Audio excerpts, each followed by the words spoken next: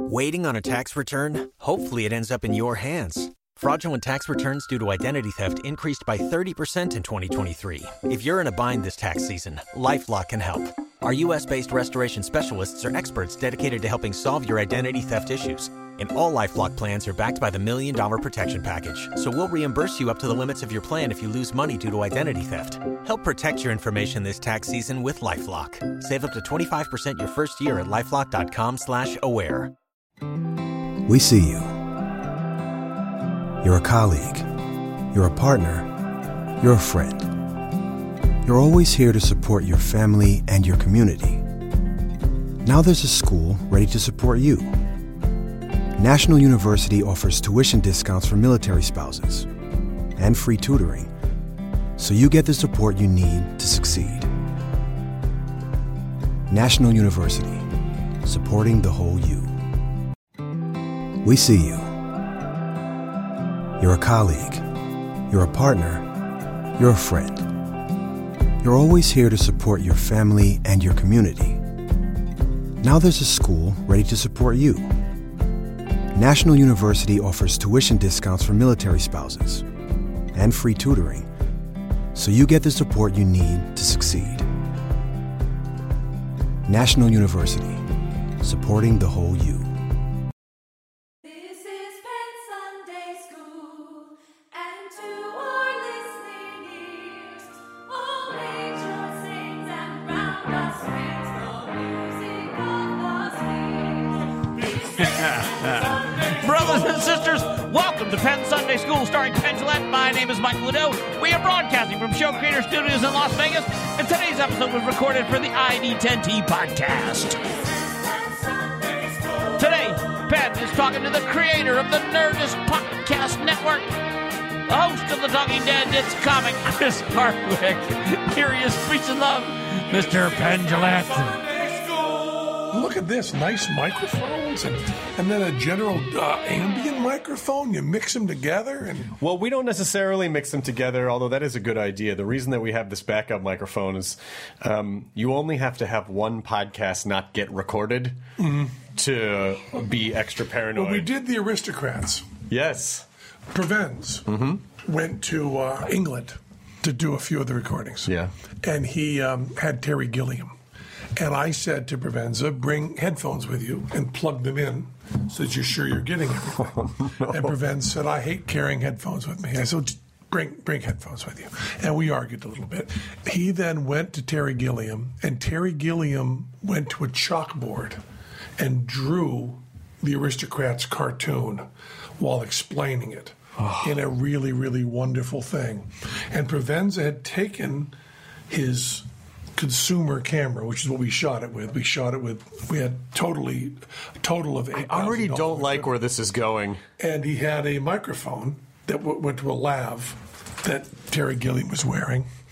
And he plugged the pack that picked up that part of the way into the jack. No! So it turned off the internal mic. Oh, no! But did not connect the mic pack. No! And he then, Terry Gilliam did a half an hour, and then Prevens left me a message that it was the best we had from the movie. And then he went back to his hotel and realized he had no sound whatsoever. And he came to Vegas, and there was another friend with us when Prevens told me. And the friend said, which I like, the friend said, if your glance had moved from Prevens to me for even a second, it would have killed me. He said, I've never seen such pure hate. Well, and it's also a thing of like, this is what we argued about. Right. So he said, in my New England way, I never yelled at Provenza. I never said, told you so. I just said, no way to fix it. And Prevens said, no, we didn't record it. And Prevens, which I love the most, is Prevens called Terry Gilliam and explained the whole situation to him And Gilliam said, I understand completely. That kind of stuff happens. It's really, really horrible. It happened with me when I was shooting Brazil. I lost a whole reel. It's a terrible, horrible thing. I understand completely. And Prevent said, so you'll do it again? And he said, no, absolutely not. I said I understood. But no, fuck you and your movie. I'm not doing it again. So you basically have this great silent film of Terry Gilliam doing a chalkboard drawing of aristocrats. And we tried subtitles. We tried looping. We tried Provenza saying, I fucked this up, and this is what he was saying, the kind of thing, and none of them were funny and none of them were good. And so what you maybe needed was someone like... if you come up with a solution right now, I'll strangle you. Oh, okay. No. I do have a solution. Billy West? No, not Billy West, although that is a good solution. The solution is you get someone like Terry Jones or Michael Palin to go, I just put this over here then. Exactly. Like you just basically do a Python voiceover of Terry Gilliam drawing a thing. We did try many things, and none of them were just funny. Because of the way it's cut, you don't have time to do a bit within the bit. You know what I mean? Right. The way the Aristocrats was put together was not 4-minute hunks of each person. So this is a great place to start this, okay? Because this is basically something shitty happened that no one, it was just an accident, and it was a speed bump in the life of this film, which, you know, I'm sure you've played out, it would have been even 100 times better with this thing. And like, so do you say, well, that's just the way it is, and we just have to live with it? Or is your point of view more stoic, where it's like these things happen and we move forward from here and try to figure out how to turn these into minuses into pluses? Or is it like, well, it just wasn't meant to be? You could not be more stoic than me. Yeah, I figured. And you also could not be, I've done these shows, these Dancing with the Stars bullshit shows, Celebrity Apprentice. And the standard thing that everybody on those shows says is, I'm a perfectionist. Right. And they say that, first of all, they don't know what the word means. And then they're saying it because they think that's a way to self-aggrandize themselves. Right. Whereas actually it's a completely stifling position to be in. Right. And they're not really using it correctly. The way they use it wrong is awful, and if they were using it correctly, it would be awful. But I like to get things done, and I will cut corners, any corners necessary. We had a great thing happen. We're working on this new bit in our show. We're trying to get a lot of new bits in our show because Fool Us is coming up. Right. We have to have 90 minutes of brand new material. So we're running a lot of stuff. And we put it in the show, And we try to at first hammock it between strong bits. Of course. Yeah, as you do. Yeah. But so this was the rehearsal. We finished running through this bit. We're doing VR with Randy Pitchford from Gearbox. It's a full VR bit with us having avatars of us, and we're interacting live with the stuff on the screen. Very, very complicated. And we finished. One of the crew guys that we trust very much, Zeke, was sitting there, and we finished it. And Zeke said, I don't know if there's a trick there. I mean, there's a lot of stuff going on, but I'm not sure that my feeling would be that I'd seen a trick. It might be nothing. And we don't really have jokes in place. There's some parts where they're splashy, but I don't know.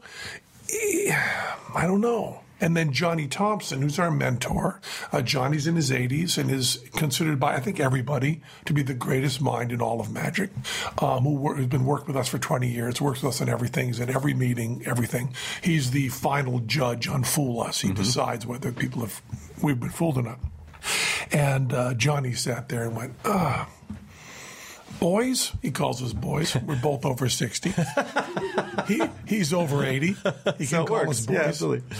He said, boys, I'm not sure there's magic here. I'm not sure.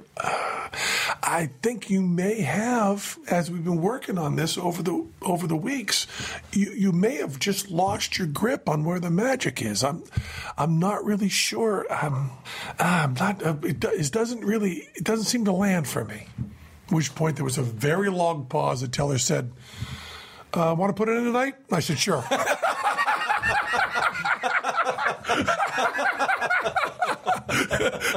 so that is the penalty. And did it work? Yeah. It went over. It went over pretty well. It did not kill. I mean, there's not the kind of punchline you'd get if you were doing a situation comedy. Right. It wasn't like the best bit in the show. Right. And it wasn't a disaster. The audience went, okay. There's some magic there. Right. Not as much as Johnny wanted.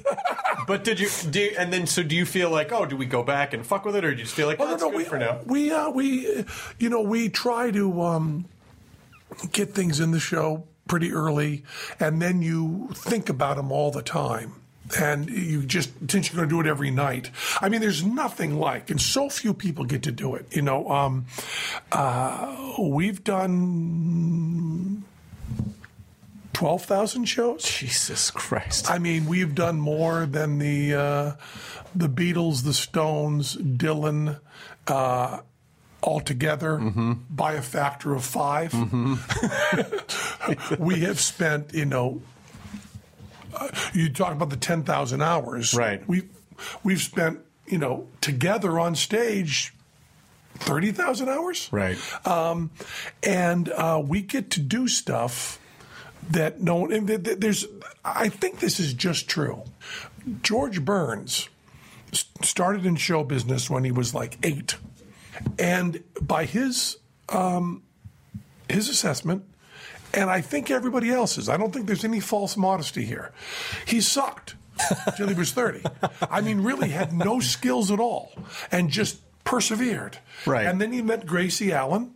And then by the time he was 60, he was fabulous. Figured it out. And when you want to be a pilot, and I know you do. Of course, yeah. I was going to ask you about that. When you want to be a pilot, all they care about is flight hours. That's right. They don't ask you, are you flying many storms? Yeah. They don't say, what are your goals for I the had this future? one really great. This flight sucks, but you should have seen the flight yesterday. That one was great. They just say, how many hours have you sat in the cockpit while this plane is in the air? Well, again, last night it was a bringer flight. My family was have you sat in how many hours? I don't know, 5, 6. Okay, I don't know. Want you. Oh, come on. Come on. I was good. Flight time really matters. It really does. So, and Teller and I, in an age of television and podcasts and all that other stuff, you eat material. And it's what Warhol, I'm not going to quote him exactly, but Warhol said this wonderful thing where he said, if they're going to do pretty much the same situation comedy every week, why don't they do the exact same ones so they can get good at it? I mean, the thing I think about all the time, can you imagine the first show of Saturday Night Live? Right. Okay. The Carlin, right? It was hosted by Carlin. Yeah. And Belushi and that whole gang. Imagine if they had done that 150 times. Right. Imagine how that show would be. Right. Because you develop different skills. It's a different skill learning to be Conan, right, than learning to be George Burns. Right. I know, well, that's a bad example because he also did TV. But I mean, someone who really did, a guy who worked carnies or fairs and bangs out the same shit. So Teller and I have the advantage of allowing our subconscious to process some of the stuff. Mm-hmm. When you're working on a one-shot thing, if you're working in movies or television, everything needs to be verbal and intellectual. Mm-hmm. If you and I are in a room saying, we're going to do this half hour, this way it's going to go, and there's going to be a moment here that you can't describe, it's not going to get on the show. Mm-hmm. There's just no way it's going to get on the show. If you go, man, there's this feeling I got that I can get from this part to this part. I'm not sure what I'm going to say, and I'm not sure what the point's going to be, but I really have this feeling I can get there. I'm going to go, well, no. Right. We're going to be in front of cameras. We can't wait for you to figure it out. That's different in a live show. Yeah, in a live show, I can say to Teller, I'll get us there. And he'll go, okay. And that's the entire discussion. And he doesn't even know till he's on stage, I'm going to get there. And then 2 months later, that's an absolute script that you can bang out. We can send the video to the Fool-less people. They can see it, everything else. And no one ever has to say, how did you end up writing that section? Right, well, right, Ben right. had a feeling, and he went out for 4 or 5 nights. It was bad. And then for 10 nights, it was okay. Well, that's why comedy in particular is so tricky to shoot, because it's such a. I mean, listen, I was heavily influenced by albums and every stand-up special in the '80s, and continue to watch comedy all the time. I'm not 100% sure that comedy. That's okay. I'm not 100% sure that comedy, the way that we see it in like specials or whatever, was necessarily meant to be televised. Like, there's something about the live experience, and especially what can happen is performers get so accustomed to performing for their own audiences. But then, and when you're in the live show, you're caught up in the energy and you're in it, and it's, you know, it's like you're just part of this little community for an hour and a half. But it can be difficult to shoot, because if you're separated from that and you're not part of that energy and part of the experience, and it's not what you said, if all the jokes aren't, you know, if you're not getting the kind of forgiveness energy of being in the live show, the watching a special on television can be vastly different than actually having been But there's there. a lot of studies that actually say that touching people changes everything. You put 1,000 people in a standing up in a crowd where they're touching shoulders. It doesn't matter very much whether it's the Pope or Jay-Z. There is a different feeling that you get. Human beings react to that. There's evolutionary reasons for that. So just being in a room instead of in your living room, I mean, this is the thing that, going back to the Aristocrats, it was an issue that we were really dealing with, because Aristocrats was early enough, it was, 2005 or something, that people would still have a chance of watching in the theater. You pretty much let that go now. Nothing's watched in the theater anymore. But if you watch the Marx Brothers movies, which are brilliant, you watch Duck Soup or Animal Crackers, after every gag, there's this space where they were expecting a theater audience to laugh. And now you don't do that. And Woody Allen, who's written about this, said that he didn't know what he was editing for at the turn of the century. You just don't know what you're editing for. And by editing for a theater and the Aristocrats, it's an entirely different experience for people who watched it on a video and people who saw it at Sundance with the sold-out crowd. Right. And at Sundance with the sold-out crowd, you're missing the beginning of every single next section. Because people are laughing. Just they laugh over it, you don't hear it, it's gone. Right. And there's some places that just aren't funny because you didn't hear the setup. That's right. They're just right over it and done. But we were going back and forth going, well, who are we doing this for? Right. And on top of that, you've got this deep context that I think we have to. It's going to be interesting to see how we learn about this, because I've been making this argument really since the 80s. People would say this is back when Stern wasn't anodyne, when Stern actually was a little bit edgy and people had opinions on Stern. I mean, I don't even know if you're old enough to know that, but Stern used to be a shock jock. Right. He wasn't a television guy. Right. And when Stern was shocking, people would pull out clips, and I would say, well, that's out of context. And they would say, well, we'll play the whole show. And I'd say that's still out of context. Because you have to listen to the show. The context is like when your uncle's at Thanksgiving and he says something insane, but you've known your uncle for your whole life. Right. And there's a certain kind of depth of that understanding. And when you listen to someone like Stern, someone who's filling up a huge amount of space and is saying a lot of stuff, you have to understand that you can almost prove anything about Stern. You could prove socialist. Right. You could prove Ayn Rand. You could prove anything from Stern because people are really complicated. Right. And Stern was a wonderful example because Stern would talk about someone he loved having cancer and then do a fart joke. Right. And do them within the space of 30 seconds, which is what people do. That's right. Everybody in the world does it. And we're now reaching a part with Twitter where Twitter allows us no context whatsoever. Twitter is the elimination of context. And you've got this, couple sentences said by somebody who we all believe. And I'm not pointing fingers at other people. Everybody, you and me, believe are the totality of that person's thinking when we see it, Well, everyone always makes exceptions for themselves. Oh, well, it's the same thing about like how, if whatever, it's like you find out someone, cheated on their taxes, and you're like, well, that fucking piece of shit. And then you cheat on your taxes. Someone's like, didn't you do the same thing? Well, I mean, but it's me. I mean, it's different. The answer is it's different because it's me. The way some clinical brain people describe this is people tend to think that what other people do is based on their personality, and what you do yourself is based on the situation. Mm-hmm. So it's situational for yourself and personality for other people. That's really, and it's really a useful way to look at it, because it's situational for them too. Well, and it's at least thinking about it that way should it's really just about trying to infuse as much empathy and humanity back into the culture that. But I was one of the people who in the early '90s, at MIT and speaking with people all over, I was a real futurist, and I talked about forever how the internet was going to be a egalitarian democratization of everything. It was going to be really wonderful to everybody have their voice and having all the information out there, and was completely blindsided to see how that huge amount of information, when John Lennon was going around in the late 60s, early 70s, and I was, complete fan of John Lennon. I was one of the people that liked John Lennon with Yoko more than John Lennon with Paul McCartney.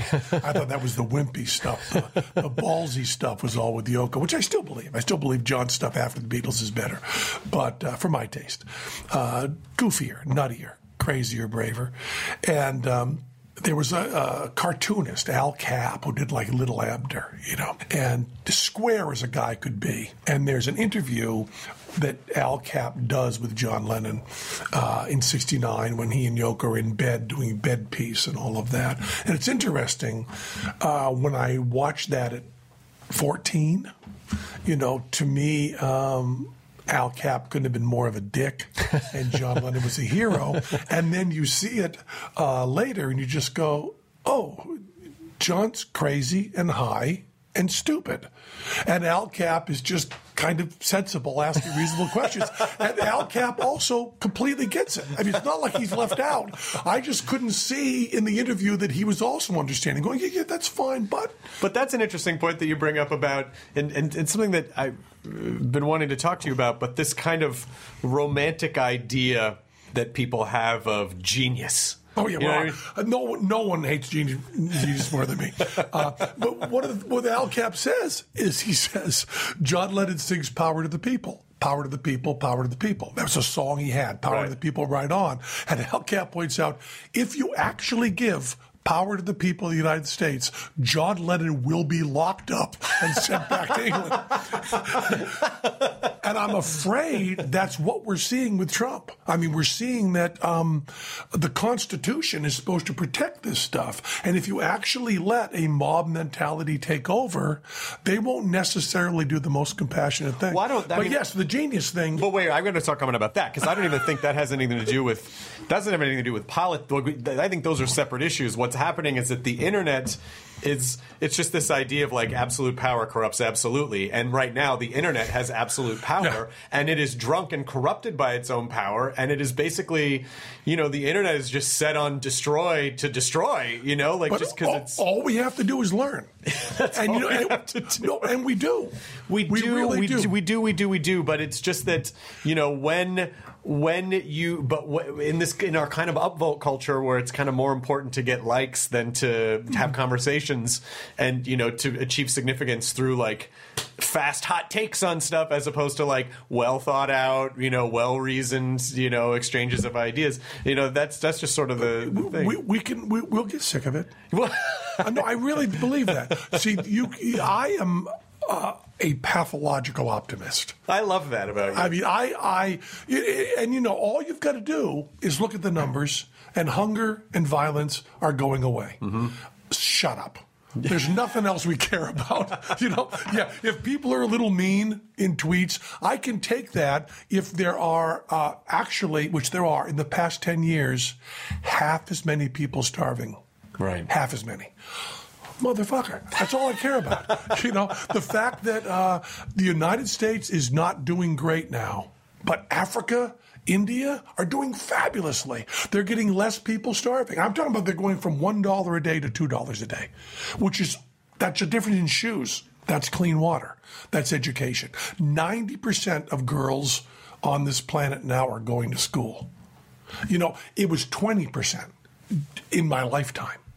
So you think it's just all part of because there are definitely, I don't mean to just be negative about it. I agree with you. Try. It's easy to be negative. No, try.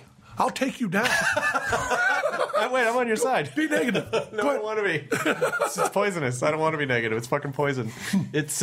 But you're right. In as much as that, I do believe that the internet is corrupted by, sort of an unreasonable tendency toward destruction. You're right. I mean, the power that it has had over connecting our culture and raising up voices and connecting people. But you're not the only one. We aren't the only ones getting sick of that. That's my only point. Right. I believe that everyone is getting sick of it. And pretty soon you're going to just kind of go, people are going to just kind of go, Twitter, fuck.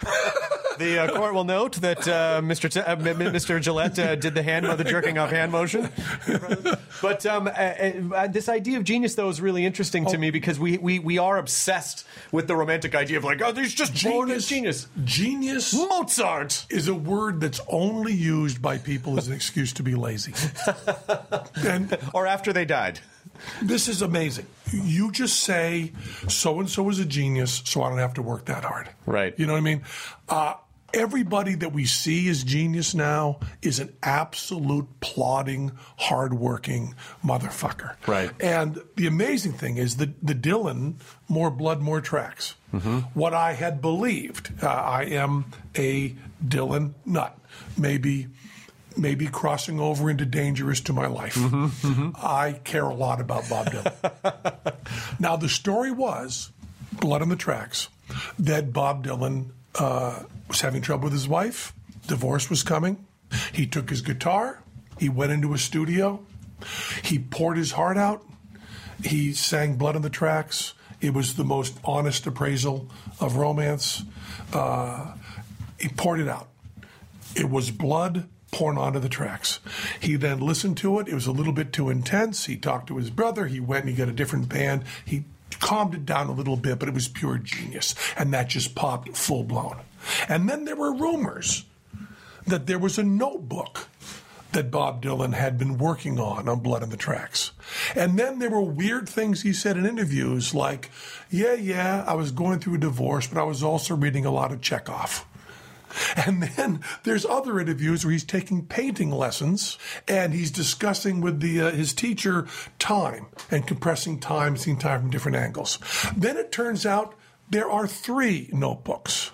And the 3 notebooks are tiny writing every single song and every word of every song crossed out, redone, crossed out, redone, crossed out, redone. And then the takes come out and he didn't go in the studio and pour out his heart. He went to the studio and banged through the same motherfucking songs 40 times, trying to find maybe. And he, at one point, this man who's just a genius pouring out his heart goes, "It's really hard. There's so much going on at once. It's like life or something." But the original story is better for people. And then Mick Jagger shows up and goes, "Oh, how about you play some slide guitar?" Gosh. And you realize that Mick Jagger's just there. I'm working on something, Mick. Shut up. Go party with someone else. But and Vermeer, we did that movie, Tim's Vermeer, where Vermeer, who is always seen as someone who full blown from the mind of Zeus just starts writing. And one of the most profound, I'm from a stupid little town. I never met anybody in show business, and probably the moment that I thought I could maybe go into the arts was Bootlegs came out. And I had always thought, and I really believe this, it's so hard to look back with the information I have now, but I really believed that the Beatles went to George Martin with Sgt. Pepper's in their head and said, here's where we need the kazoo. Here's where we need the piccolo trumpet. Here's the arrangement we need here. Here's where we're going to take a little bit of, King Lear and put it in the background. Here's where we're going to do this. We're all set to go. And then the musicians and George Martin worked hard to create what was in their head clearly. And then when I was whatever I would have been then, 14 or 15, in my local record shop, they got bootlegs in. And one of the bootlegs was called Come Back. Kumback, take off on Get Back. And it was Beatle outtakes. And then I heard Paul McCartney singing out of tune, not being able to find the first note. And then I heard George Harrison doing a solo on Let It Be that was completely inappropriate. Absolutely blew the whole mood. And then I heard George Harrison and John Lennon arguing. That's not to do with frustrated, tired, and I heard these half-written lyrics that didn't sing and didn't make sense and didn't land. I went, wait a minute, they're working on shit. I could do that. I can work on stuff. You basically saw the magician backstage. Yeah, exactly. Yeah. I can work on stuff. Oh, the bird just hides in there? Yeah. Oh, fuck. We can do that. We can do that. I can hide a bird. This is just dipshit stumbling around. I can do that. And they're working 6 hours a day. I can work 20. Yeah. We'll bang this shit out, and that is, and whenever I hear someone talk about someone being a genius, I always go, that's just a lazy person. You're not willing to do that. And you look at anybody, Emily Dickinson, you look at anybody, we find out she, hours, days, months on, 4 lines. Mm-hmm. They're just banging that Walt Whitman, pick anybody who you have the romantic vision of just, and Mozart, I don't know. He started really early, did a lot of stuff. Now, there's no doubt there's different abilities. We know Shaq O'Neal is taller than me. Right. And we know that height isn't the only way people differ. Some people are smarter than others. I sat with Richard Feynman. Mm-hmm. You're dumb shit when you're talking to Richard Feynman. Of course. We know people. But that magic thing that genius just does it. I've never seen it. I've sat with Gilbert Gottfried making up stuff, the funniest man I've ever heard. And some of the moments are just incredible. But he's also banging it out, grinding it out. So I think that's just a really dangerous, stupid word, I think. Yeah, and it's also dangerous to think that, I don't know, just no one gets it, because it's like, well, maybe that's the case. Mm-hmm. Maybe no one gets you. But I guess it depends on what you want. But if you do want... If you want to get good at anything, there's no secret behind putting in the hours. And you've also got to remember, there's always this kind of argument that I used to have all the time of whether you please yourself or please the audience. And the answer comes down to it is 100%.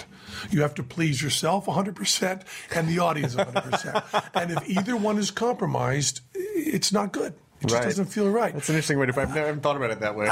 But you also have to be very careful that you have labeled who your audience is. Right. Right. It does not mean that you can go out and do. You can't do. They have to be speaking the same language you are. That's right. They have to be there for the same reason. You can't do, you're not going to be able to do a string quartet in a punk club. Right.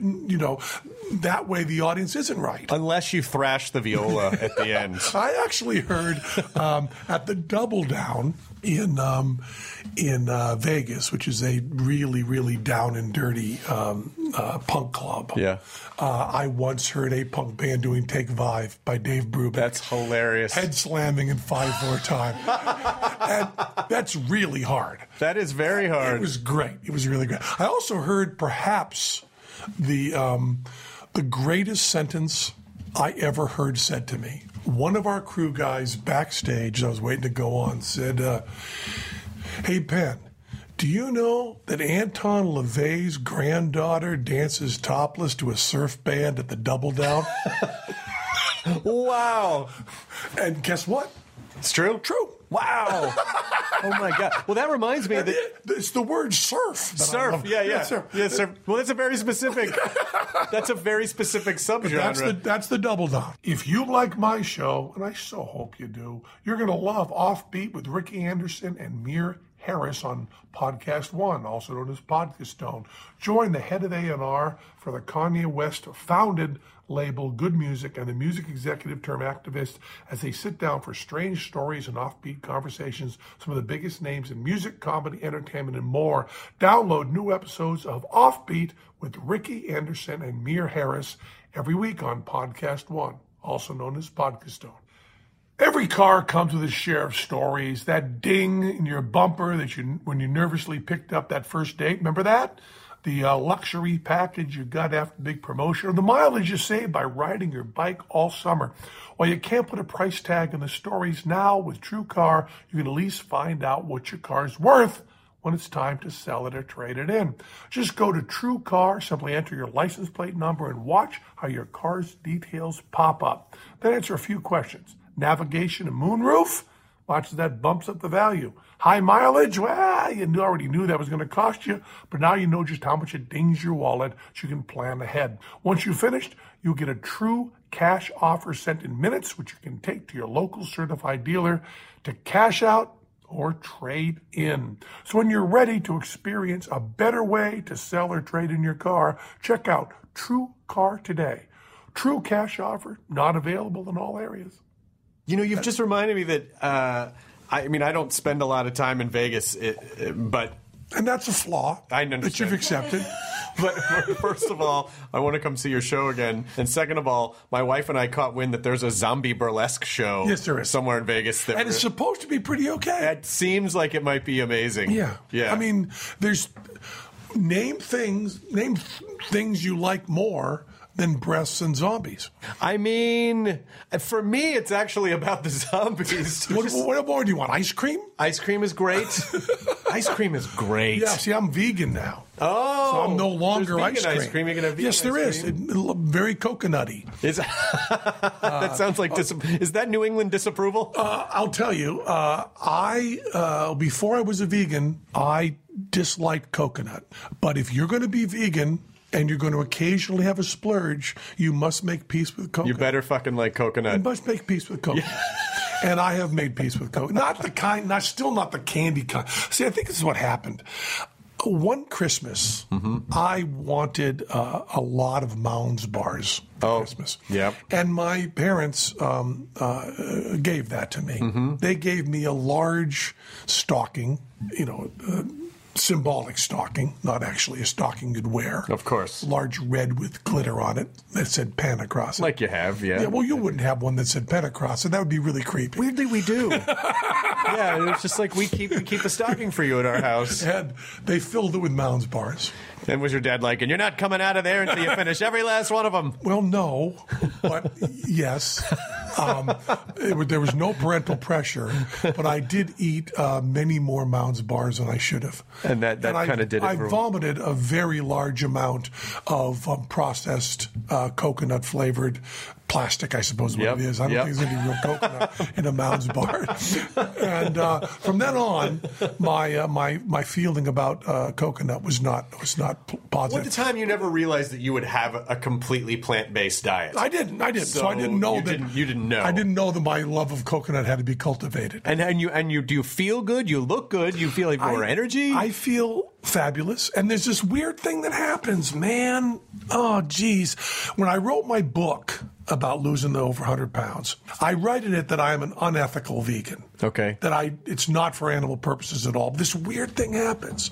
Like nobody feels good about factory farming. There's no one that goes, boy, I just love where my bacon comes from. Right. No one likes it.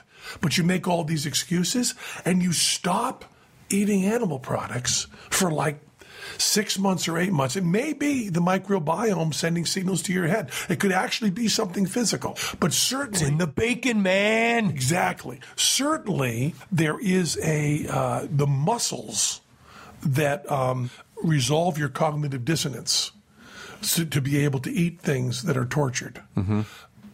get weak.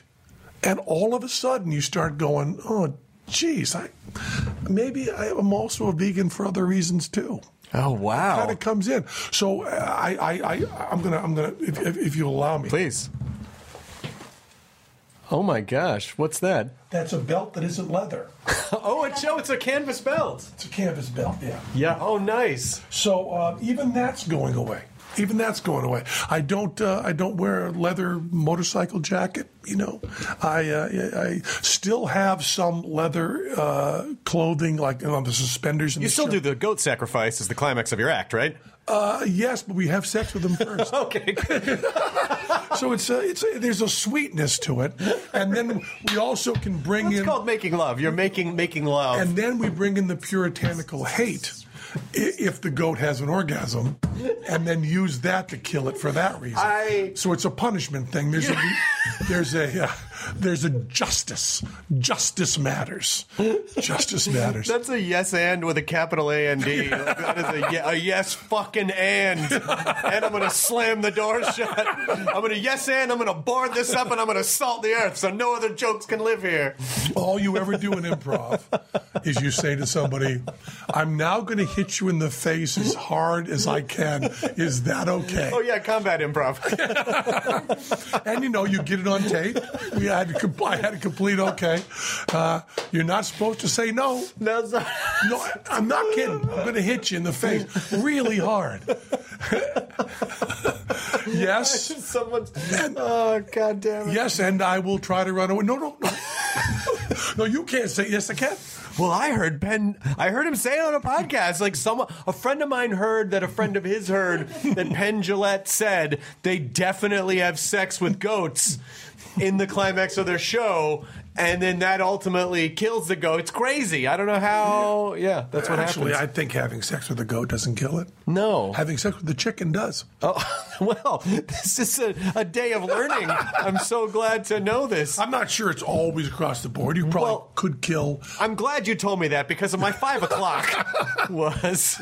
Yeah. But, and there was a great article in the Times a few weeks ago that when future paleontologists, which I guess is not the right word, but when people, 100,000 years from now, whatever sort of thing is looking at us, they will see, or maybe I'm talking about 1 million, they will see this period as the time of the chicken, because the life force that is most grown over this past time is chickens. Oh my gosh. Because human beings have genetically modified the chicken so greatly and had so many of them that when we look at this period in the strata, so we're in the chicken age. We're in the chicken age. The neo-chicken age would be coming after. And we're in meso-chicken now. I think we're in meso-chicken. We've created these things. I would have gone into the sciences had it not been for my lack of intelligence, 1, and 2, a teacher who didn't answer a question that was burning in me as a junior high student, which I raised my hand and said, where are the wild cows and chickens? Mm-hmm. Boy, that question bothered me, and I couldn't find an answer to it. They would just go, no, there's always been. Well, there haven't always been chickens, and there haven't always been cows. We created them with genetic modifications. And you know the experiment they're doing with dogs in Russia? No. Oh, you're going to love this. Oh, am I? Yeah, you are. Crazy people, which is important. Yeah. Starting in like the 40s, wanted to see how quickly they could make dogs. Invent dogs out of scratch? So they took wolves, right? Mm-hmm. And they brought them in, and this research ends up being illegal for some reason. Right. They bring wolves in, and then they allow the wolves that seem a little friendlier toward them to breed, mm-hmm. and they let the other ones go. The wolves get married. One gets a job. Yeah. And they just kept doing that. I've been doing this since the 40s, and they're still doing it. And they have got in a very few generations. I mean, that's what 70 years, right? They have gotten the dog. Their ears have gotten floppier, right? Their faces have flattened out. They've gotten all the stuff that we associate with dogs and not with wolves. Wow. By just picking the friendly ones. Wow. That's all they're doing is picking the friendly ones and letting them breed. And we have made such changes to my children, and it's not me because I don't like living with things in my house that live. My children love dogs. So we have got a dog. And my relationship with this dog is cordial. We try to be polite to one another, Mr. but there's no affection. Ben? There's no affection. What's your dog's name? Our dog's name is Tater. His full name is Potato Fuckhead Gillette. And I insisted with the children that his middle name be Fuckhead, which they didn't want because I insisted it also be in the collar. Okay. And they said, Dad, we don't want cursing on the collar. And I said, the show bullshit. Put you in private school. No, Fuckhead goes on the collar. You go to that fancy math school, good. Fuckhead, that's what put you there. I had a few rules that it had to be a standard poodle. Okay. And it had to have a continental cut, so it looked very, very like Zsa Zsa Gabor would have this. I wanted the pom-poms here and there. And it also had to be called, in deference to Frank Zappa, always referred to as a poodle dog. Okay. And not dog or poodle, but poodle dog. Okay. And they wanted a dog so badly, they went with all of those things. But this thing that lives in our house would not last in the wild 15 minutes. I mean, we have changed animals so much. Maybe, or this poodle would be like the DJ of wolves. Like, fancy, figure out how to socialize. Yeah, maybe. You know, the question isn't how do you turn a wolf into a dog, it's how do you upbreed a poodle into a wolf? How many generations before you can upbread a poodle to a wolf? Get a mean. Yeah. But you know, Darwin was obsessed with dog breeding and also pigeons. Mm-hmm. You know, those things tend to be, and we don't even know why. Zebras, we can't do jack shit with zebras. They're not super cool. No, we can't find a way to breed zebras into being pleasant. Zebras are fuck you no matter what. No matter what. Yeah, they're punk. They're just fucking punk all the time. And there's all sorts of animals that we just couldn't find Zebras a way. are punk and they never sign with a major label. You're never gonna say zebras used to be cool. Zebras are Fugazi. They're still around. They will kick you. They will bite you. They will shit on you. If you can even get near them. Right. They don't even want you near them. No. Because there's a herd of zebras in Central California. And sometimes their set will be a half an hour. Sometimes they don't show up. 4 hours. Sometimes they don't show up at all. Yeah, you know. They are. You're totally right. Yeah. And there's no way to breed that out of them. We haven't found a way. No. And why would we? Like, what's the fucking point? I know. They've already got the punk colors. Yeah, exactly. Now, zebras, there's always the question with animals on whether they are white with black stripes or black with white stripes. Mm-hmm. Now, I believe zebras' skin match their hair, which is crazy. If you shave a zebra, give me a call. But sure. Yeah. Oh, that's my 6 o'clock. But if you shave a zebra, it's gonna fuck a chicken, shave a zebra. I still believe they have the stripes.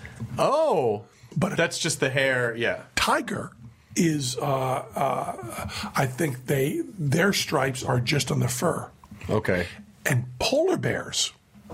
Essentially, their hair has no color. It's fiber optics. It's pulling in the light. Oh, I didn't know that. That's good stuff to know. That is good stuff to know. When any of those animals are murdering you, you can get an up-close look and figure. This is future Penn talking to past Penn. Listen, Penn, you get it backwards. I said there with Chris that zebra skin is the same pattern as their fur and that tiger skin isn't. It's exactly backwards. Tiger skin is the same pattern as the fur, and zebra skin is not. Zebras are all black skinned, and the stripes are white fur on it. Tiger skin matches the fur. Okay? Okay, we're going to be back with more of Chris Hardwick on Wednesday, but for now, that was Penn Sunday School. That was Penn Sunday School. Cha-cha-cha. And to our listening ears, all nature sang and round us rang the music of the spheres. That was Penn Sunday School.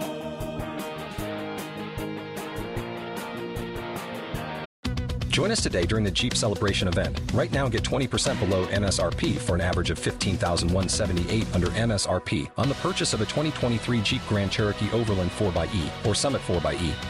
Not compatible with lease offers or with any other consumer incentive offers. $15,178 average based on 20% below average MSRP from all 2023 Grand Cherokee Overland 4xE and Summit 4xE models in dealer stock. Residency restrictions apply. Take retail delivery from dealer stock by 4/1. Jeep is a registered trademark.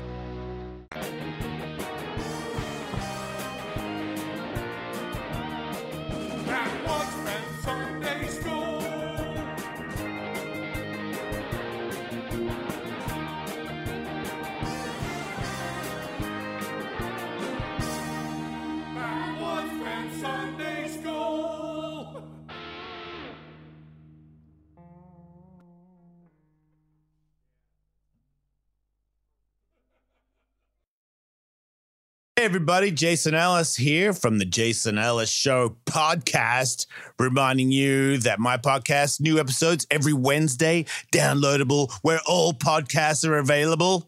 Come see my friends, Michael and Kevin, as we talk to you about what's awesome, what sucks, fitness, fighting, parenting, life, spin kicks, LGBTQ community, how to defend yourself against a shark if it attacks you out of nowhere, and much, much more. So come join us.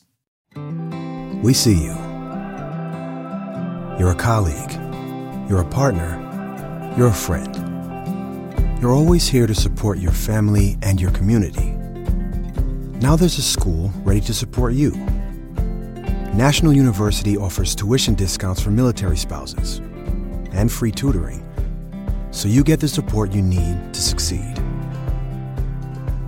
National University, supporting the whole you. We see you. You're a colleague. You're a partner. You're a friend. You're always here to support your family and your community. Now there's a school ready to support you. National University offers tuition discounts for military spouses and free tutoring, so you get the support you need to succeed. National University, supporting the whole you. Waiting on a tax return? Hopefully it ends up in your hands. Fraudulent tax returns due to identity theft increased by 30% in 2023. If you're in a bind this tax season, LifeLock can help. Our U.S.-based restoration specialists are experts dedicated to helping solve your identity theft issues. And all LifeLock plans are backed by the $1 Million Protection Package. So we'll reimburse you up to the limits of your plan if you lose money due to identity theft. Help protect your information this tax season with LifeLock. Save up to 25% your first year at LifeLock.com/aware.